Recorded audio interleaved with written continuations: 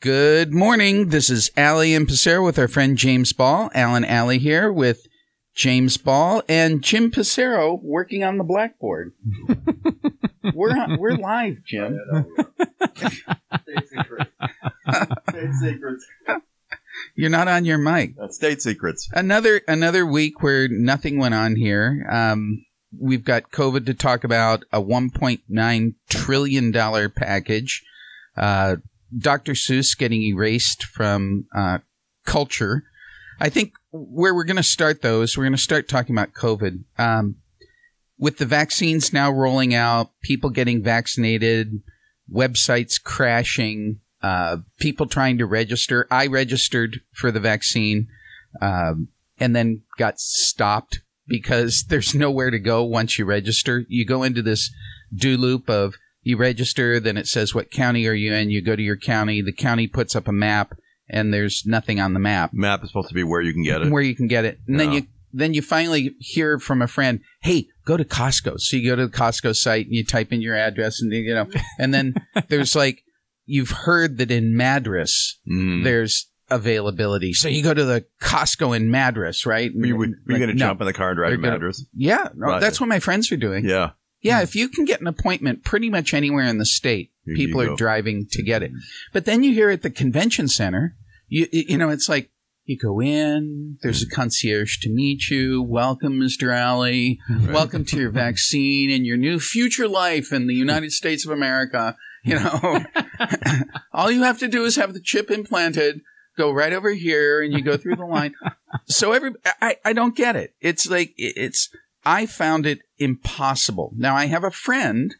You have friends. We'll talk about this. I have a friend who has a friend that works at Safeway. The guy at Safeway calls him. In Lake Oswego? Yeah. And the guy at Safeway calls him and says, hey, we got some extras. They're going to go bad. It's 10 to 8 at night. We close at 8. If you can get here in 10 minutes, you can get vaccinated. And it's so completely random, effed up. Yeah. Right? What irritates me about this whole thing is that, you know, they've had since March of last year to figure out the vaccination rollout.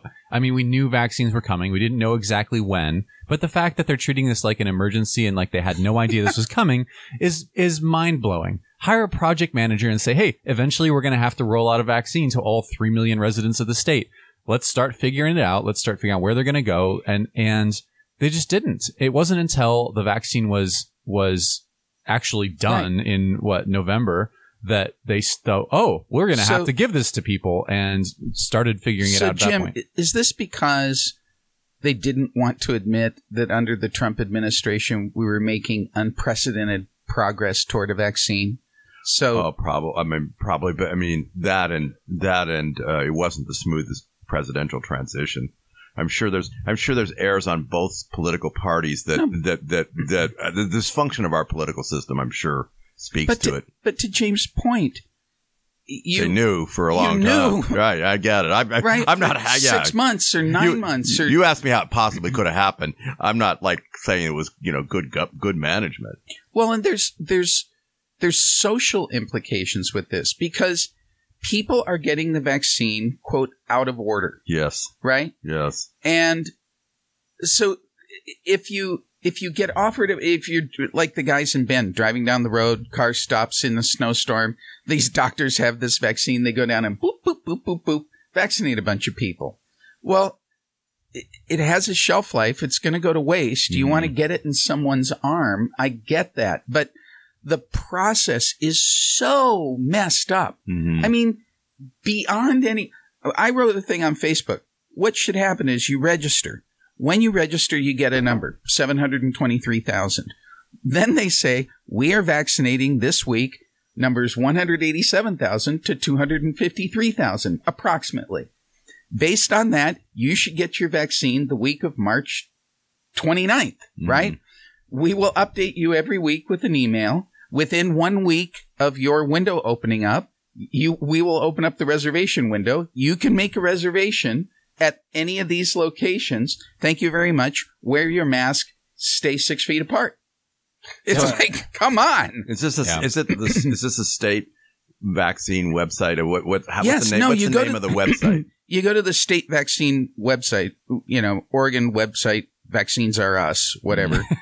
And it's classic for the guys that spent $300 million on the Obamacare website and effed that up, that it never came up. You go through this registration process that's actually pretty slick. Name, rank, serial number, last 4 digits of social, your driver's license number. Thank you very much. Da-da-da-da. Boom. You're registered. Nothing. Abyss. There's just like nothing. Right. Yeah. And right now you have to be 65 and older to register or have. I think so. I mean, I'm 66 and I was able to go through the registration process. As of March 1st, process. It was 65 and older. older. Right. But then it's inconceivable. It's also inconceivable that you just didn't take the vaccine and give it to the healthcare network. Well, I think one of the the other way to do it is just delegate, give it to the hospitals and say, all right, you're responsible for getting this out. Right. And here's your guidelines. Here's the guidelines. Yep. Go stick needles in people. I think it's really raising some interesting sort of personal and civic questions, though, because now, I mean, I anecdotally played golf with 3 other people my age, not qualified for the vaccine. I mean, they were a couple of them qualified last week for the vaccine, but they were not qualified when they got it. They all jumped the line, and they were all really super proud of jumping the line. And so they're making those who aren't cheating feel stupid. Like, I should be a cheater and shouldn't be waiting for when I'm eligible. Right. And so and cheating, you no, I was just saying, like, I think this is interesting because I'm going to go out on a limb here and say that these are elderly, white, wealthy people that you're playing golf with. I don't think we all hiked 8 miles on a mountainous golf course. I wouldn't say elderly, but like, Grandpa, you're elderly. But I mean, rich white dudes. It's rich white dudes. Yes, they were rich white dudes. Why are and they're the ones jumping the line. Yeah. Why is this, if the Democrats who control this state had a better system in place, we could get this out in an equitable way. And instead, it's just, they claim to care about, poor brown people, and yet they screw up the system so bad that the only people who can get it are the... Part of it is this not being prepared. They were caught off guard with, it's like, what do you mean it only lasts for 12 hours once you take it out of the freezer? What do you mean it only lasts for 6 hours once you mean I can't put it back in the freezer? No. Well, you should have known that 9 months ago, and that should be part of your protocol. If there's going to be a few extras, you have people on a hot call list, right? Yeah. And you say, do you want to be on the hot call list, Jim? Yeah. And you say, yes. Well, if you're on the hot call list, you have to be here within 20 minutes of getting called, or you're removed from the hot call list and you go in the bad corner. Well, this is how airlines have done it for years. They overbook flights because let the airlines do it. Exactly. Well, 2 to 5% of people don't show up for their flights. We got to take a break. We'll be right back. This is Ali and Pissarro with our friend James Ball. Today's podcast is brought to you by ProLift Garage Doors. ProLift is your one-stop shop for residential and small commercial garage doors, from openers, springs, and rollers to full reinstalls. They offer same-day service on all garage door repairs with no extra charge for evenings or weekends. Serving the greater Portland metro area, call today and set up your free estimate at 503-558-6349 or at proliftdoors.com/Portland. Again, that's 503-558-6349 or proliftdoors.com/Portland. This is Ali and Pissarro with our friend James Ball on a Sunday morning, and we are getting righteously indignant about the way these COVID vaccines have been rolled out. Yeah, and before we get into what struck me that was so interesting was, so there are partisan issues, and there are bureaucratic issues, and there are all those kinds of political issues, but there's individual sort of moral issues first. Yes. And we're talking like friend to friend, family member to family member. I've seen family members screw another family member. I was with a family of 10 siblings, and they range from the mid 80s to the early 60s. And the ones in the 60s, they'd all jumped the line and gotten the vaccine a month before they should have gotten it. And then they went back to like, oh, wait a minute, our 85-year-old sister is drowning there in the boat. We better go back and get her. And so how they rationalized it is they said, well, it's good to jump the line. I mean, they're all really proud that they jumped the line. I mean, they're not, although one of them did admit, I'm getting some pushback from some friends about it. But the way they rationalized it was, hey, 4 of us are now working on getting the 85-year-old, the oldest in the family, to the vaccine. So we're focused on the problem. Right. Once they took care of themselves. And that's the part of, I've seen it in my own family, and it's like, and all of a sudden when you see that behavior, like, oh, you would take my seat on the Titanic, wouldn't you? That's right. And you're like, all of a sudden going forward in life, the life that we have, it's like it's like coded now. It's a little chip in your brain. Yes. That person, maybe a loved one, maybe a dear friend, but they would take my seat on the Titanic. Yes. And part of the problem here, I think, is the fear narrative that has been pushed by the state. I mean, people feel like they are going to die if they catch this. I told you guys, I caught COVID. Yeah. I'm young and healthy and sort of, on that end of the bell curve. But if you're, this is what they should have been telling people. If you're young and healthy, the biggest risk is spreading it to someone who's at high risk. Well, you're going to be only fine. 10% of people who caught it over 80 died. Well, that's a pretty high number. That is pretty high. 1 in 10 is pretty high. No. Only 1 in 10 people over 80. No, but I mean, okay. No. But the point is that, that's a high number, but some people over 80 are at risk of dying anyway. Well, but I had a friend of mine who caught COVID, and he's 66. Yeah. And he rides his exercise bike at like 3 hours a day.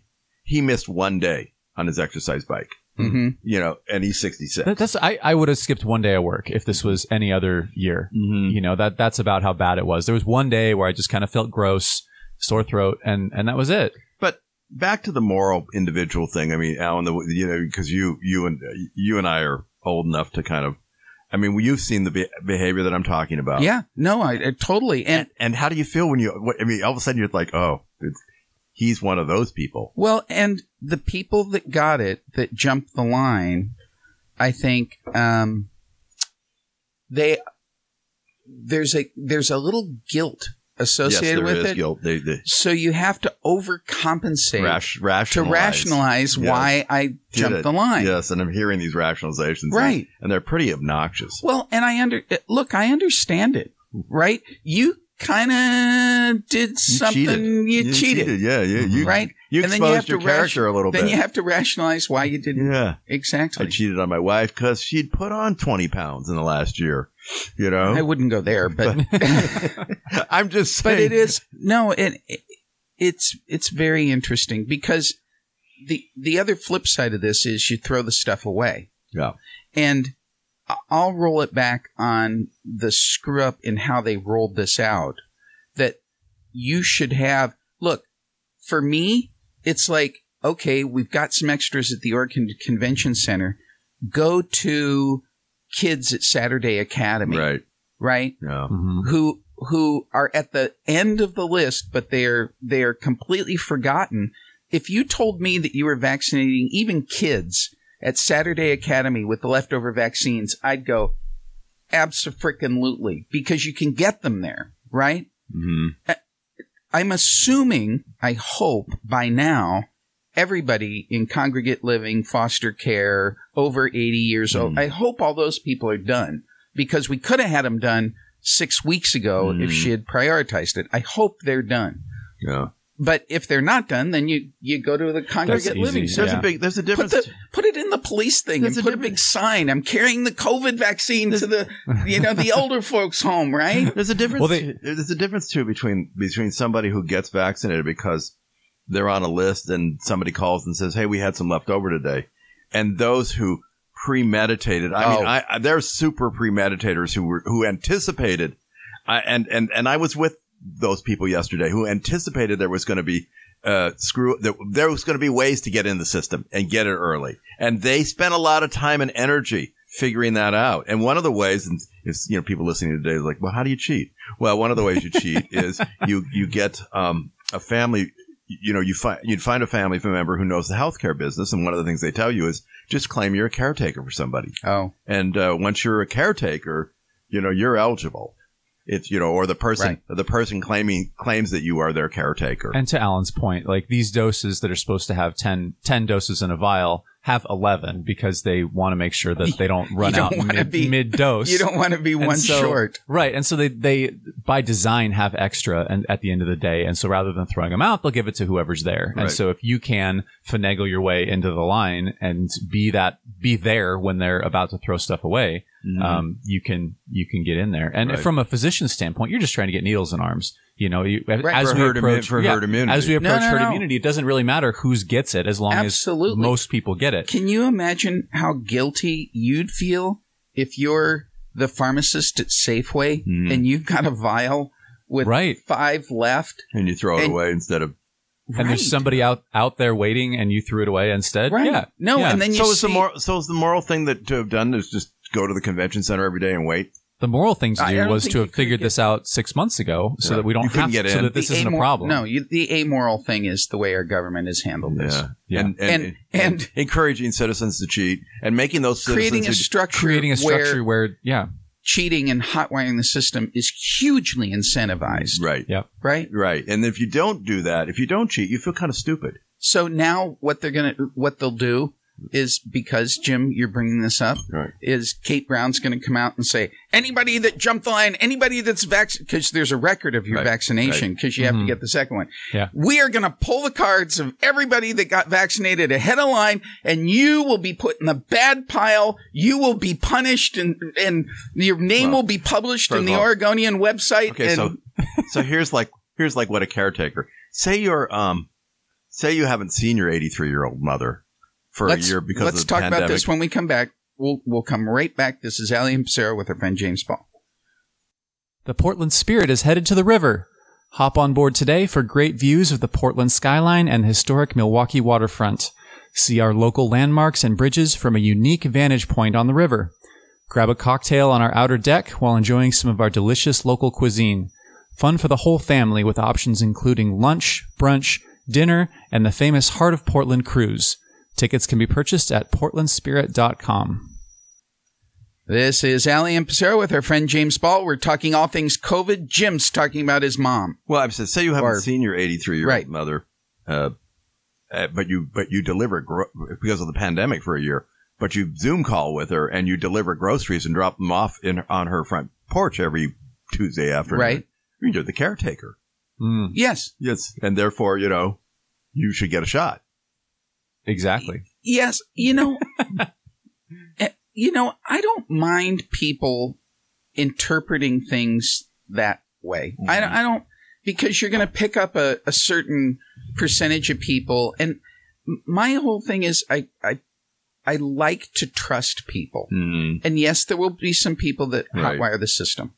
What I find a lot. What I find completely unacceptable is that our government, with the gazillions of dollars of resource that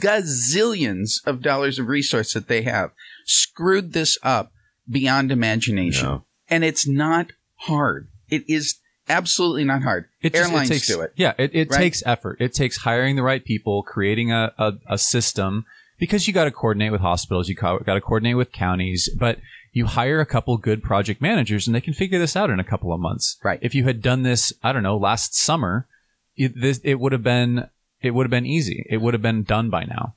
So, on a personal level, yes. Do you know people that jump the line? Yes, that they're not 65 and they got vaccinated, and they worked pretty hard to do it. I know some that did. Yeah. Okay. So I would say the most egregious of that is the people that flew to another state. Okay. And I know several of those. You did that because you had the resource. Yeah. Like in Utah, my daughter is in Utah, and she's like, Utah's vaccinating just about anybody right now. And they got it covered. They got all the old people. And now they're just like, yeah, whatever. Come on in. Right? Yep. I think I could go to Utah and get vaccinated like tomorrow. I think Arizona's similar. On a micro personal level, I want you to be my shrink for a second and not a macro political analyst. Yeah. On a micro personal level, are you going to feel different about those people in the future? Mm-hmm. That's disappointing, isn't it? Yes. I mean, because it's like The ones that some really, of these are really close relations of mine. yeah. Really no, close. I yes. I mean, yes. So what do you say to yourself to move past it? So the I don't know. Somebody once told me that running for office was like a giant lie detector test. Right. Because you go to your friends and you say, I'm running for office. I'm putting myself out there and I'd like for you to support me and give me a donation. Yeah. Right. And what they said was some people that you've known for years and years and years Thought we're really close. will disappear Yeah. and give you nothing. Yeah. Right? Yeah. And not really be supportive even Not really even vocally. No. Yeah. No, not emotionally, not vocally, not nothing. Yeah. People that you really thought you knew. Yeah.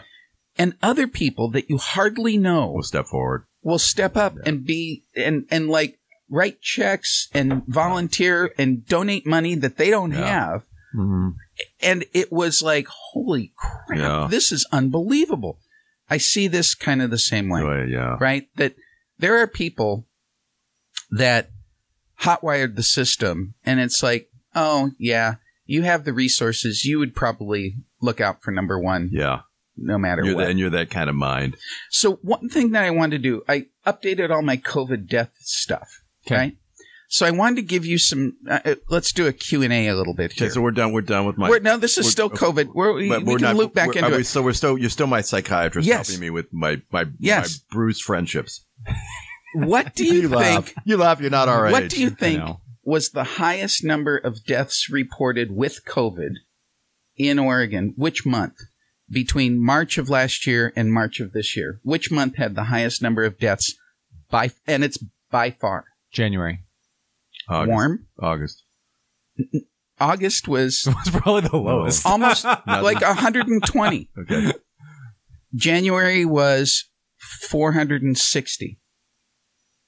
December was 530 or something like that. So February was 250. Okay. August was like 120. So So was it December? Was December? December Was the highest? was the highest. So and March is already at 88, Mm-hmm. right? Yeah. So deaths are going down, relatively speaking, but they're going down from astronomically high levels in November, December, January. Yeah. Right? So what's going on? I think a lot of it has to do with the weather, and not so much the weather as it affects the disease, but weather as it affects our behaviors. Everybody's inside. This is why the flu comes up every winter, is because people are inside. They're more likely to spread diseases between one another. I think as the weather gets nicer, people are going to be outside more. They're going to be just in general spend less time breathing on each other. And I think that, it's beautiful and sunny out right now. Well, sort of, relatively. Kind of. It's cold and sunny, but I think the weather has a lot to do with it. And I think this is, despite the numbers, I think that this is the right call. Now is the right time. Honestly, I think, 6 months ago is probably the right time. But now is a good time to start reopening, because you're going to have a natural decline in cases, decline in deaths, as with both the vaccines and also with people's behavior as the weather gets nicer. So, not clear, because the data doesn't necessarily support that. Sure, conjecture, for sure. Right, if you're right. But somehow they're making the case that now is the time. And I think now is the time, but I think the time was actually last August. Yes. Because I think by August, you knew who was vulnerable and who wasn't. And you could start to protect the people that were vulnerable. And let the other people, like the little kids, go back to school. I was thinking about this. What they should have done last summer is, get rid of all the mandates. Everything's reopened, but your business has to have a sign on the door saying these are the precautions we're taking. We're requiring masks, we're requiring distances, we're requiring, we're sanitizing in between customers, whatever. Just make sure that is front and center of your business. And then let people decide for themselves which businesses they want to go to. Right. And you're going to have some that are super strict, and that's going to, get a certain clientele. And you're also going to have some that are very lenient, and that is going to get a certain clientele. Yes. And That's people sort of are the going to self-select. That's sort of the Kristi Noem philosophy. Yeah. Yeah. And the Florida philosophy. Yeah. Disney World is actually open. Yeah, let people decide for themselves. We talked about this. Disneyland closed. Right. We've talked about this a number of times. Give people all the information and let them make the right decisions for themselves. Right. I completely agree with you. The other thing that's been happening is the average age is creeping up in terms of who's dying with COVID. I'm curious to think why you think that is. I mean, what do you think is the driver for that? Let's come back. We'll talk about this after the break. This is Allie and Pissarro with her friend James Ball. Welcome back to Allie and Pissarro with her friend James Ball. We're talking about all things COVID. We got into some COVID data about who's getting it, how are they dying, the vaccine and how the vaccine works, so we can get into all that stuff. But Jim, looping back to your personal your thoughts, right? Yeah, it is very interesting, right? It is interesting, and it's really you think about. I mean, there's a couple levels. There's the personal level, and like you and I were talking about at the break. I suppose if somebody put a gun to my head and forced me to think about those in my life who would be the cheaters, I could identify them if I had to think hard. But now they're actually real anecdotes, examples of them cheating. And so it's like, oh, going forward, my relationships with them, oh. And then the more macro level of it is, we don't have national service. I mean, James, yes. 3 tours in the in the military and in war, in battle, areas, and I'd thank him for his service if I wanted to sound like a phony, but what is it that, where do we get that civic, bond, camaraderie, whatever it is, that the thing that ties us together as a culture, and then to have the government like incentivize the example of showing you really kind of how ugly we really are towards one another. It's like, oh, this is not, it's because we've just, right. I mean, and then you have January 6th, things are kind of fragile in our society. This is going to sound stupid, but we're tribalistic enough that it's having a common enemy that brings people together. And at least in Oregon, in Portland, in my is that Governor Brown area right now? No, it's us. It's Trump. I mean, it was Trump. That was the Trump. thing that brought the Portland metro area together, was their hatred of Trump.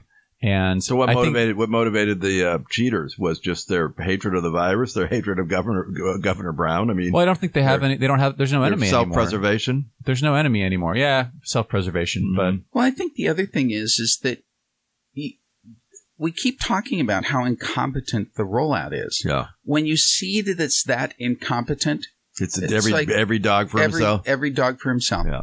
It's like you're given the green light to go out and do it. No, it's like why be a sap? I had a friend that grew up under Chairman Mao, mm-hmm. right?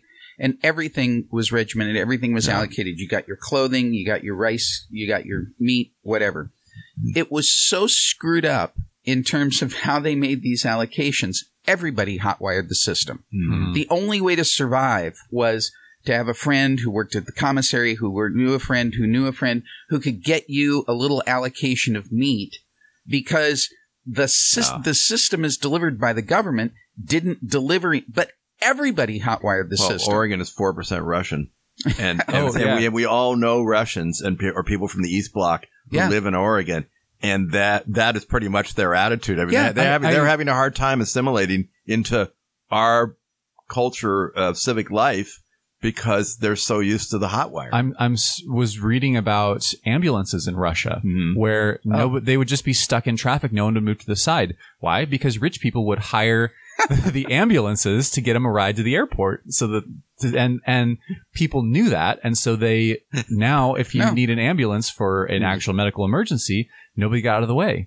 And so when the system stops working and people stop trusting the system, they do their own thing. Yeah. And this is 100% Governor Brown and the Democrats' fault. The Democrats who run this state, they own this problem. And what's the worst thing is they're probably not even going to have any sort of consequence for this, because the liberals who voted for them are just like, oh, this is, we're all in this together. We're all just got to take one for the team, and this is how we got to do it. I don't agree just with that. accept That's not what you don't think so? That's not what liberals are saying. A lot of them aren't happy either because they're vulnerable too. I mean, they need the vaccine, and so I think this is a moment that. I'm not saying maybe I'm just a younger demographic. I'm not saying 100% of Democrats are going to leave the party, but there are plenty of Democrats who her popularity is very low right now. And I would think so. Yeah. And this latest flip flop on we're not opening the schools, we're not opening the schools, we're not opening the schools, we're vaccinating the teachers, we're opening the schools. Open the schools, they must be open immediately, right? Yeah. And it's like, what? Yeah. What? Wait. The dam broke. She heard from enough people. I think that's your friend Bob Stoll called her. That's exactly the guy who told her to keep the golf courses open called her and told her to open the schools. We did a simulation when I was in the governor's office of a dirty bomb going off in Portland, and this is a big simulation that the federal government does. And part of the simulation was a radioactive cloud was hanging over an elementary school, right?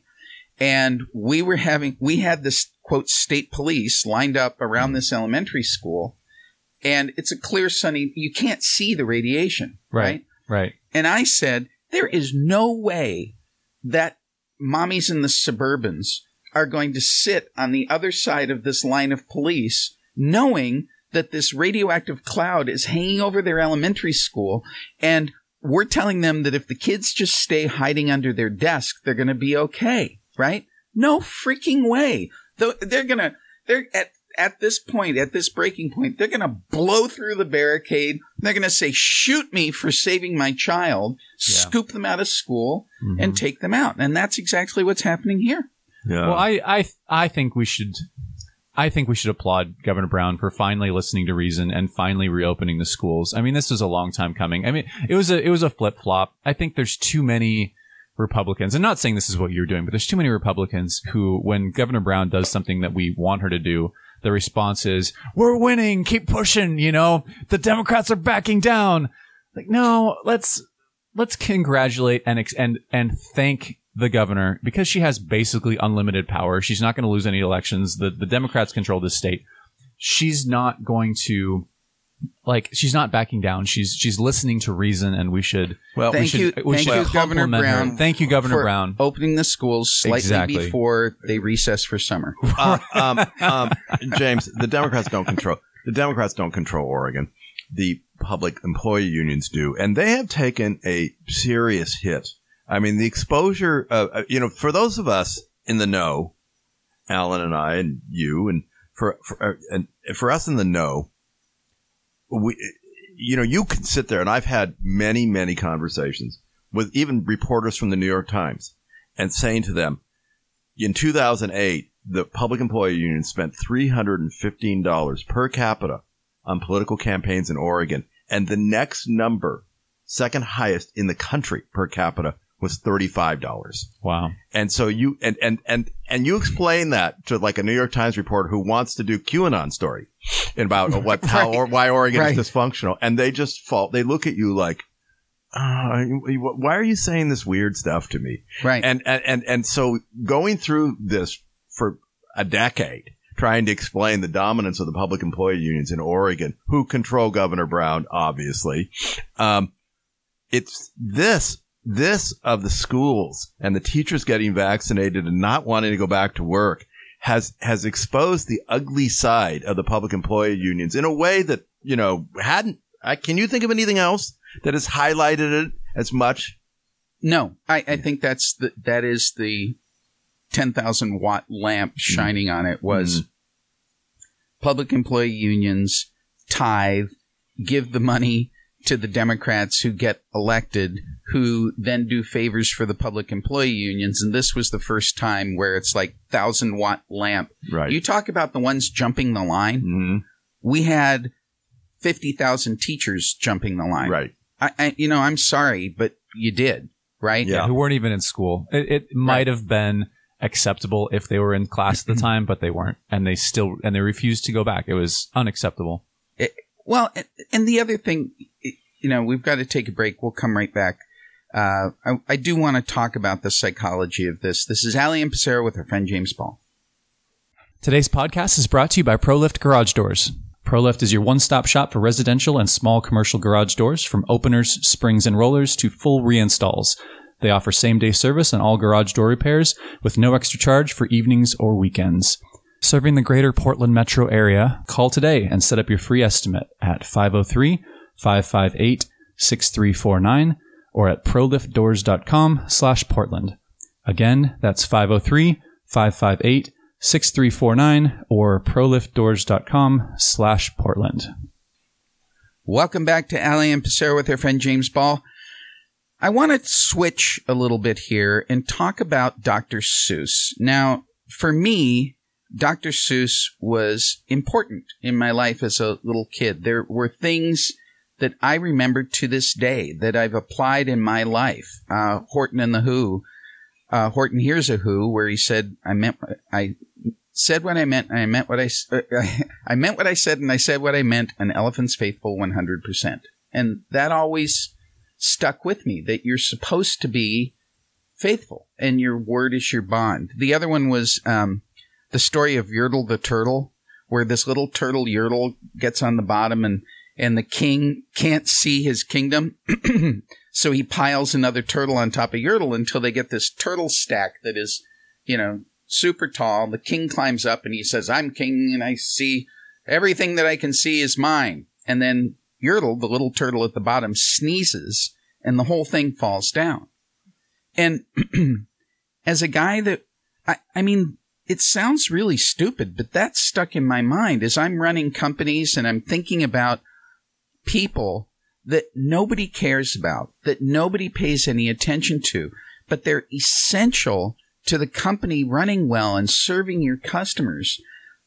Those stories, those are Dr. Seuss stories, and they stuck with me. So Dr. Seuss has some books that had characters. These are books written between 1936 and 1976 that has characters that are sort of stereotypical, call them racist, call them whatever. Older racial stereotypes. Older racial stereotypes. The Chinese man with the slanty eyes and the pointy hat. Yep. I like how we both did the... Yeah, no, well, that's what it was. But the media narrative that came out of that, and there was actually a paper written about somebody that went through all the Dr. Seuss books and talked about how they were predominantly white characters and racial stereotypes. The media initially jumped on it, and it went from Dr. Seuss, where we celebrate his birthday with National Reading Day, to he got canceled. He got erased. And then there was an outcry, and then it was like, no, he's not really canceled. It was only 6 books that were canceled. He's still okay. And I think it was the estate who did it. It wasn't just it wasn't the Twitter mob. It was the estate who has the copyright, who decided that they were going to stop publishing these books because of some of those racial stereotypes. And I think that's an important distinction. It wasn't the Twitter mob who decided to do this. It was the copyright holder. And so the copyright holder backed off on the 6 books. Oh, did they?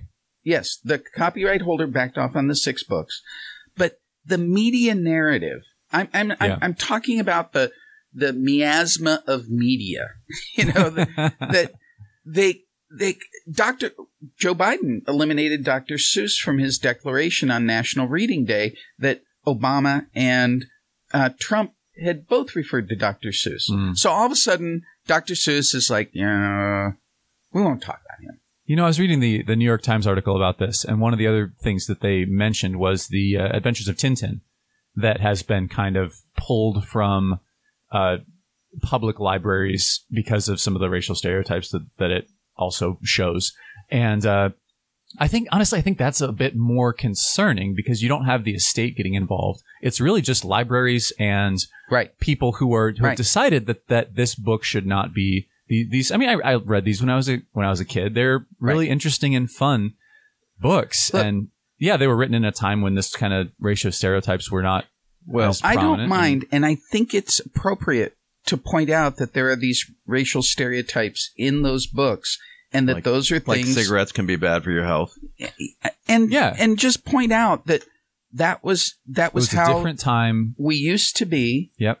And that's not something that we condone. And if you're writing a book today, you wouldn't do it. Yeah. The other interesting thing is my friend posted this meme on Facebook, and it says, imagine living in a nation where Cardi B's wet ass P word wins Song of the Year, and yet Dr. Seuss is canceled and Disney slaps warnings on the Muppet Show. He posted that on Facebook.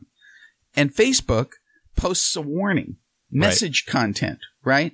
Not about missing context. Yeah. Not about the picture of Cardi B having a sexual relationship with another woman, but about, well, the whole Dr. Seuss thing, it was only the 6 books, and those 6 books were pulled.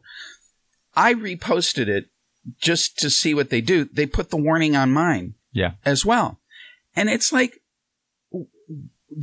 we can't have a conversation about this. Facebook is now moderating our conversations. And you look at the stuff they moderate, and it's only conservative. So, and I would kind of agree with their assessment that it is missing a little bit of context. Like I said, because it was the copyright holder who published it. It wasn't the Twitter mob. It wasn't libraries. I'm posting on Facebook. I'm not to have a discussion about it. I'm not required to post every source and make sure that I'm telling both sides of every story. Right. No. But if you post a meme about Trump killing millions of people, guess what? There's no sticker. There's no misinformation warning. I've seen people do that. Maybe not that specifically, but you have an equally egregious thing on the left, and Facebook will ignore it. That's what irritates me more than anything. Go ahead. I mean, there's you raised a lot of issues, but on the first one, it's like on the Facebook, I think you need to go to the Christie Gnome, right? You put the information out there and let the adults decipher it for themselves. You don't monitor, you don't censor their conversations. And on the part about Chinese characters, if we decide that we don't want to, we want to censor our history, what we published history, then we will have, I guess, no history, which is a problem. Right. And the probably the best political novel published in the 20th century, Robert Penn Warren's All the King's Men, which was a biography, semi-fictional biography of Huey Long, written about 1949. And Robert Penn Warren went on to be the nation's poet laureate, and the book won the Pulitzer Prize. And the first 50 pages have the N-word all over it, and because it's a story of Louisiana politics in the 1930s. We don't like Huckleberry Finn was a story of life on the Mississippi in the 19th century. We can't tell those stories anymore. I think you're right. I think what Alan said earlier is the absolute correct way to do it. You sit like you have a dialogue around it where you said this was acceptable back then, or Huckleberry Finn. I mean, the whole point of Huckleberry Finn was that this was not acceptable. He was drawing attention to the fact of the way that black people were treated in Mississippi in the South, and like you have a discussion around it that says this is not the way that we act anymore. This is how we used to act. We're trying to be better as a society. You don't. I mean, name one point in the history of the universe where people banning books were the good guys. Banning books is not the correct answer. Does government ever work as school marm? We'll come back and pick that up. This is Ali and Passero with our friend James Ball. The Portland Spirit is headed to the river. Hop on board today for great views of the Portland skyline and historic Milwaukee waterfront. See our local landmarks and bridges from a unique vantage point on the river. Grab a cocktail on our outer deck while enjoying some of our delicious local cuisine.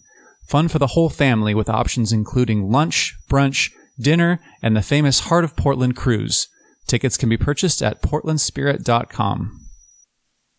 Welcome back to Ali and Passero with our friend James Ball.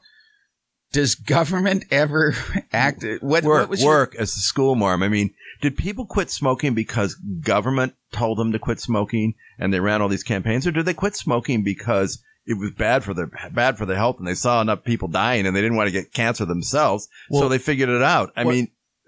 I think the problem was that the tobacco industry was lying about it. They were telling people that there's nothing wrong with it, that it is healthy. Right. And so that's where the government stepped in. So that worked. Yeah, the government stepped in and said, no, you can't lie to people. Do you have other examples then when the government, so does the government, who trusts the government to actually intellectually, the Democrats guide us in the Democrats our trust thinking? the government. How does that work? So another example of this was internal combustion engines have become incredibly efficient. Yeah. Right? Right. Through government regulations. Yeah. So they're pollution free, basically.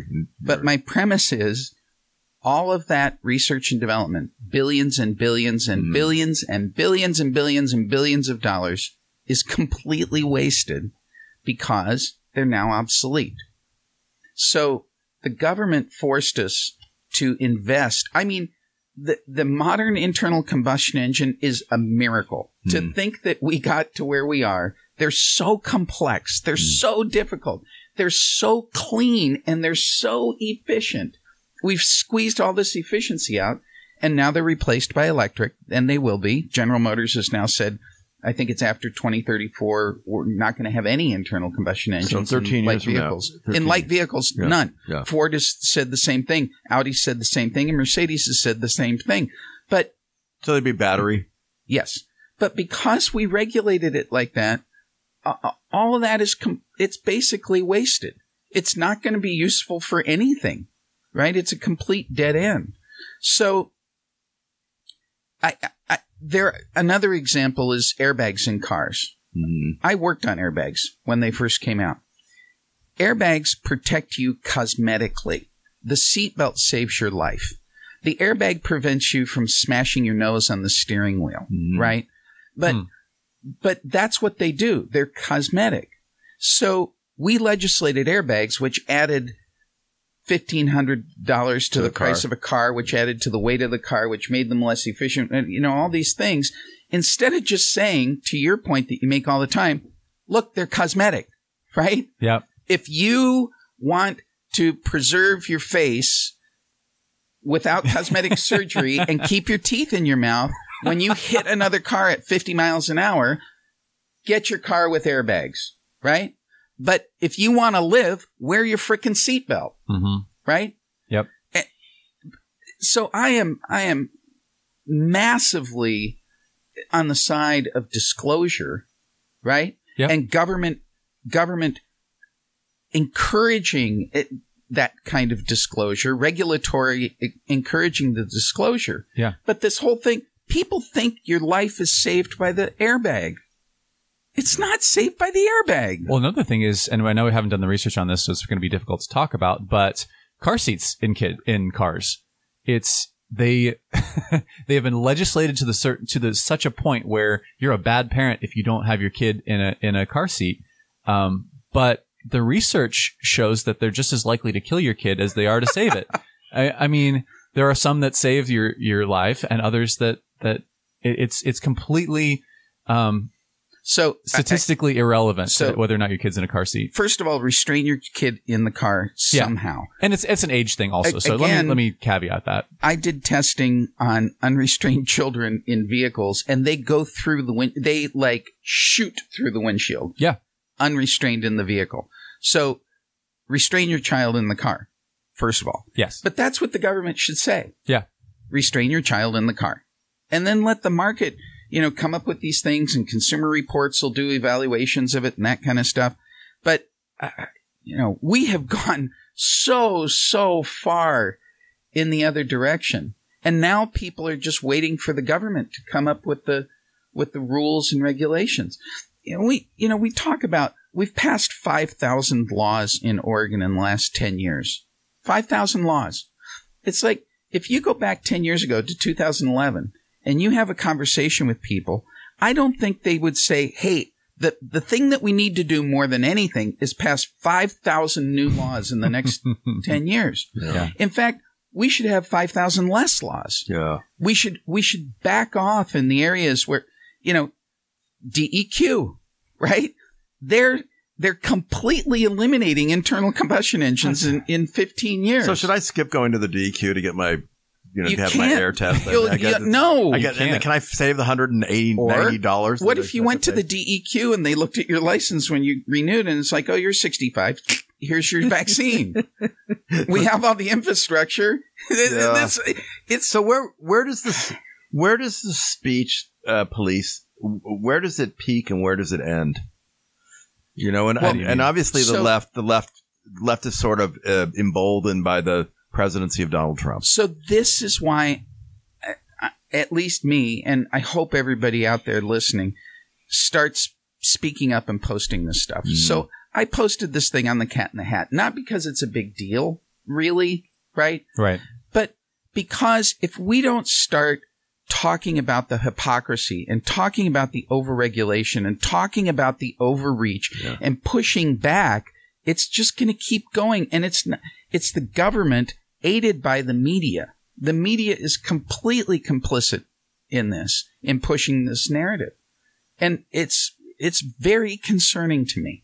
So this comes up all the time with friends of mine.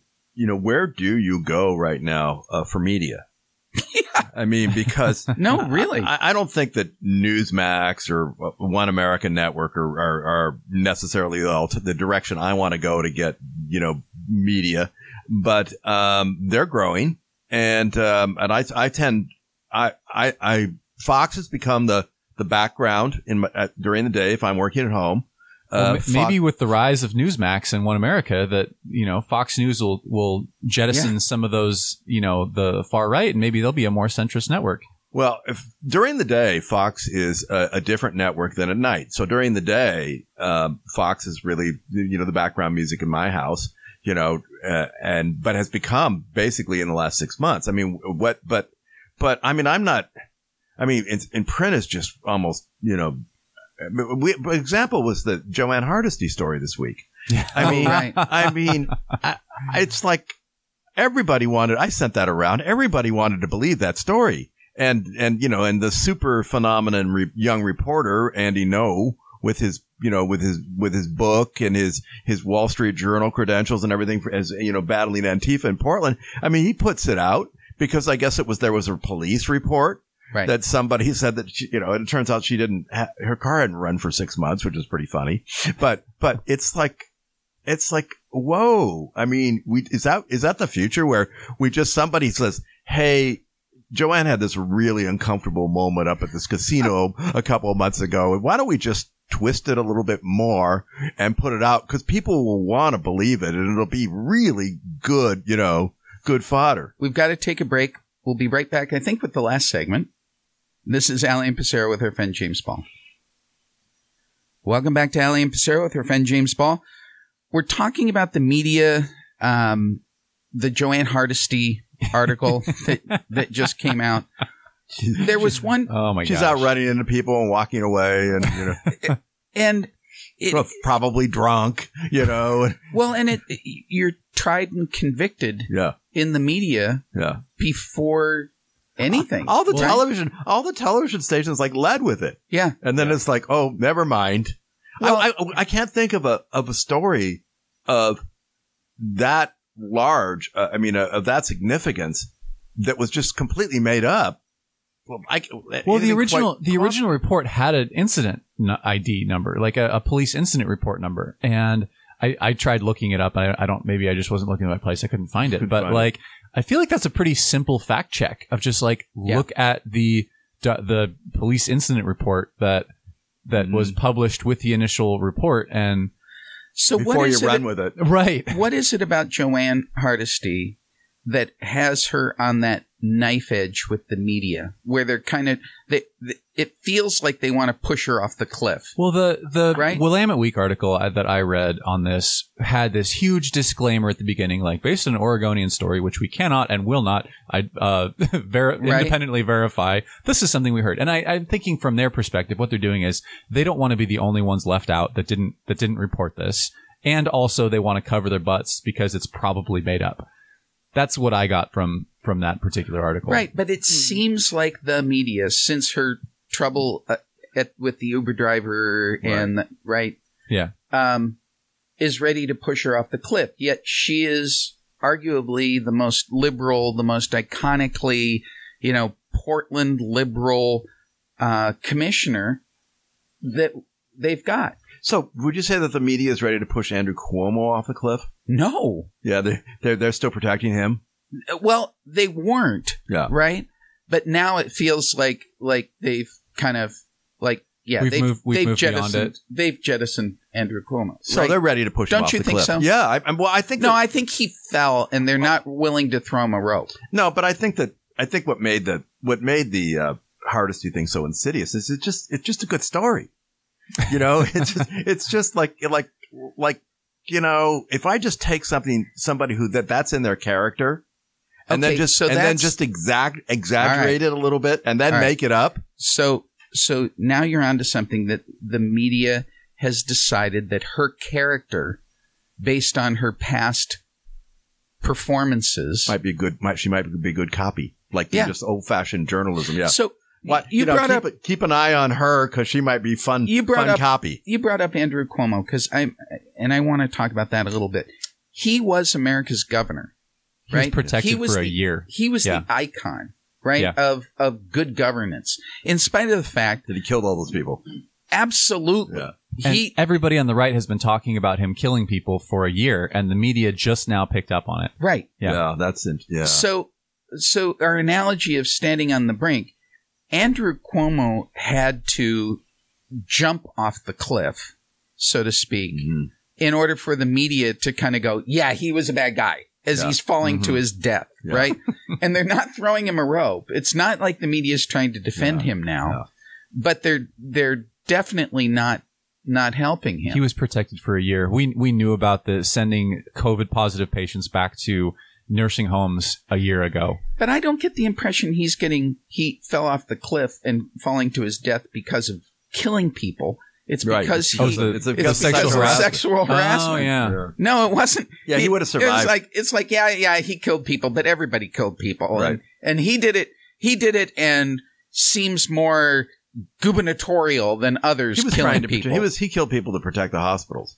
Because people die in a hospital, so better to kill them and keep the spots open than, But it really is remarkable. And the way that the media has become so overt and emboldened, like this whole thing with Facebook. I mean, my friends are I got, missing context warning on my Facebook. I've never had that before.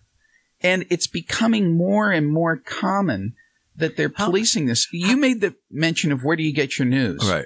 I think paywalls are another manifestation that I can't say they're bad because I think people should get paid for the service. Earn a living, yeah. Right? Yeah. But it's making me decide I'll pay for the Wall Street Journal paywall. Right. I won't pay for the New York Times. I'm the same way. So I don't get the other. I know. But I get like 10 free articles a month. But it got to the point with the New York Times where it's like everything I read is you're a bad person and you are terrible and the people you associate with are terrible and I opt out. If you had a crystal ball, when do you think, I mean, this is just a wild ass question, but when do you think we'll be able to, as Republican conservative men, emerge from the prison or the cave that we've been thrown in, the dungeon that we've been thrown into?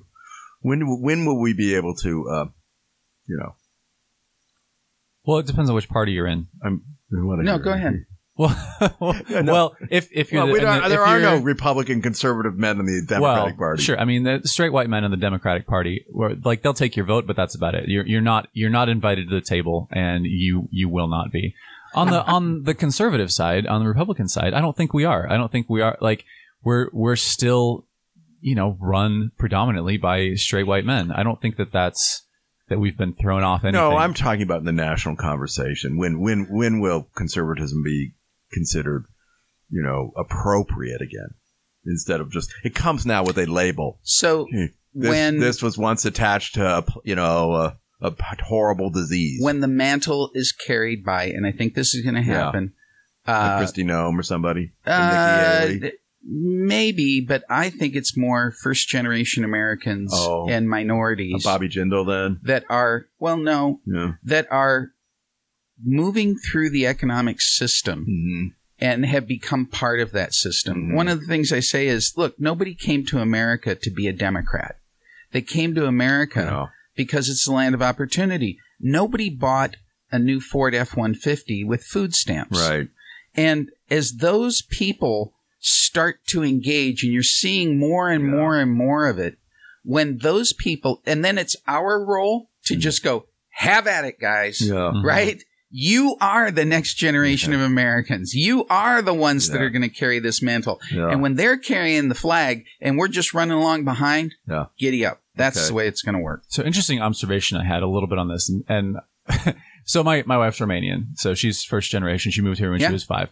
And so just walking around and looking at the COVID closures from the businesses, it seems like all of the white, have been here for several generations. The Tasty and Alders, those are the businesses that have closed. The ones that are still open are the Mexican place, the Indian place, it seems like the businesses that are owned and operated by immigrants have been much more tenacious and longstanding than these sort of like hipster white people. Well, and you think about it, the lawn services, the people that are the carpenters, the drywallers, all of those all those businesses, they all continued right on through. They masked up and they're kicking ass and taking names. Do you do any shopping anymore where you walk into a store? Grocery shopping and Costco. Okay, but besides grocery shopping. And Costco?